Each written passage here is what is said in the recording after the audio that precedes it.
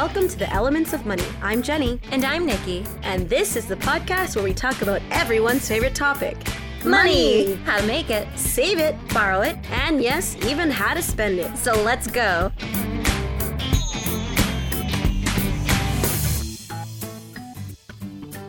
Well, it's that time of the year again. Back to school.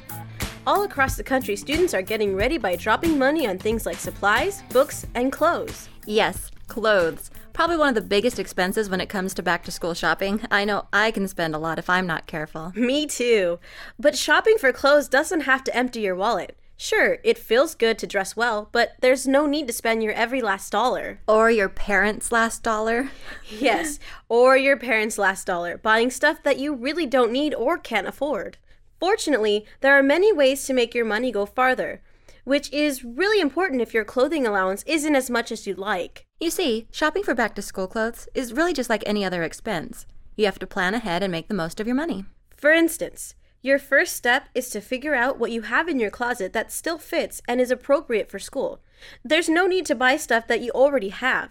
This is a good time to check to see if there are any new dress codes at your school. You know, just in case you have t-shirts or skirts that are no longer allowed. Once you know what you have, make a list of what you need and prioritize how you want to spend your money. For instance, if you want a pair of jeans that cost $100, you may not be able to spend too much on your shoes. Make these decisions now, before you go shopping. Remember, shopping on a budget is about compromise. Unless you're a millionaire, you probably don't have an unlimited budget and you're going to have to make some cuts somewhere. When you're finally ready to go shopping, be sure to compare prices. You'll find that there are a lot of sales around this time. You can probably do some quick searches on the web to find which store has the best prices. There are even some iPhone apps that let you use your phone to scan barcodes and instantly comparison shop. Check out the App Store. I know we've said this before, but don't rule out slightly used clothes, either at a secondhand store or online at a site like eBay. These types of stores often have clothes in really good condition. Most of the time, you can't even tell that it's used. You'd be surprised at how much money you can save by shopping secondhand. Seriously, tons of money. And I bet more people than you know probably shop secondhand. It just makes sense when you're trying to save a few bucks and still look good.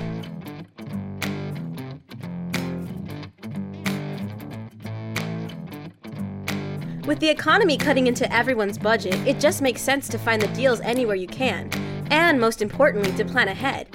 We hope we gave you a few good tips for your back-to-school shopping. If you have an idea you'd like to share, or if you have a topic you'd like to hear us cover in the future, email us at feedback@elementsofmoney.com. You can also follow us at twitter.com/elementsofmoney or on Facebook/elementsofmoney. And don't forget to visit our blog at elementsofmoney.com/blog and leave us a message. For Elements of Money, I'm Jenny. And I'm Nikki. Thanks for listening. The Elements of Money podcast is designed for information only and is not intended as professional financial advice. Listeners are encouraged to check and confirm the information with professional sources. Information you have heard in this podcast is the opinion of its authors and is not necessarily the opinion of your credit union. The Elements podcast is copyright by Subcat Inc. All rights reserved. No part of this podcast may be reproduced or transcribed without prior written permission of Subcat Inc.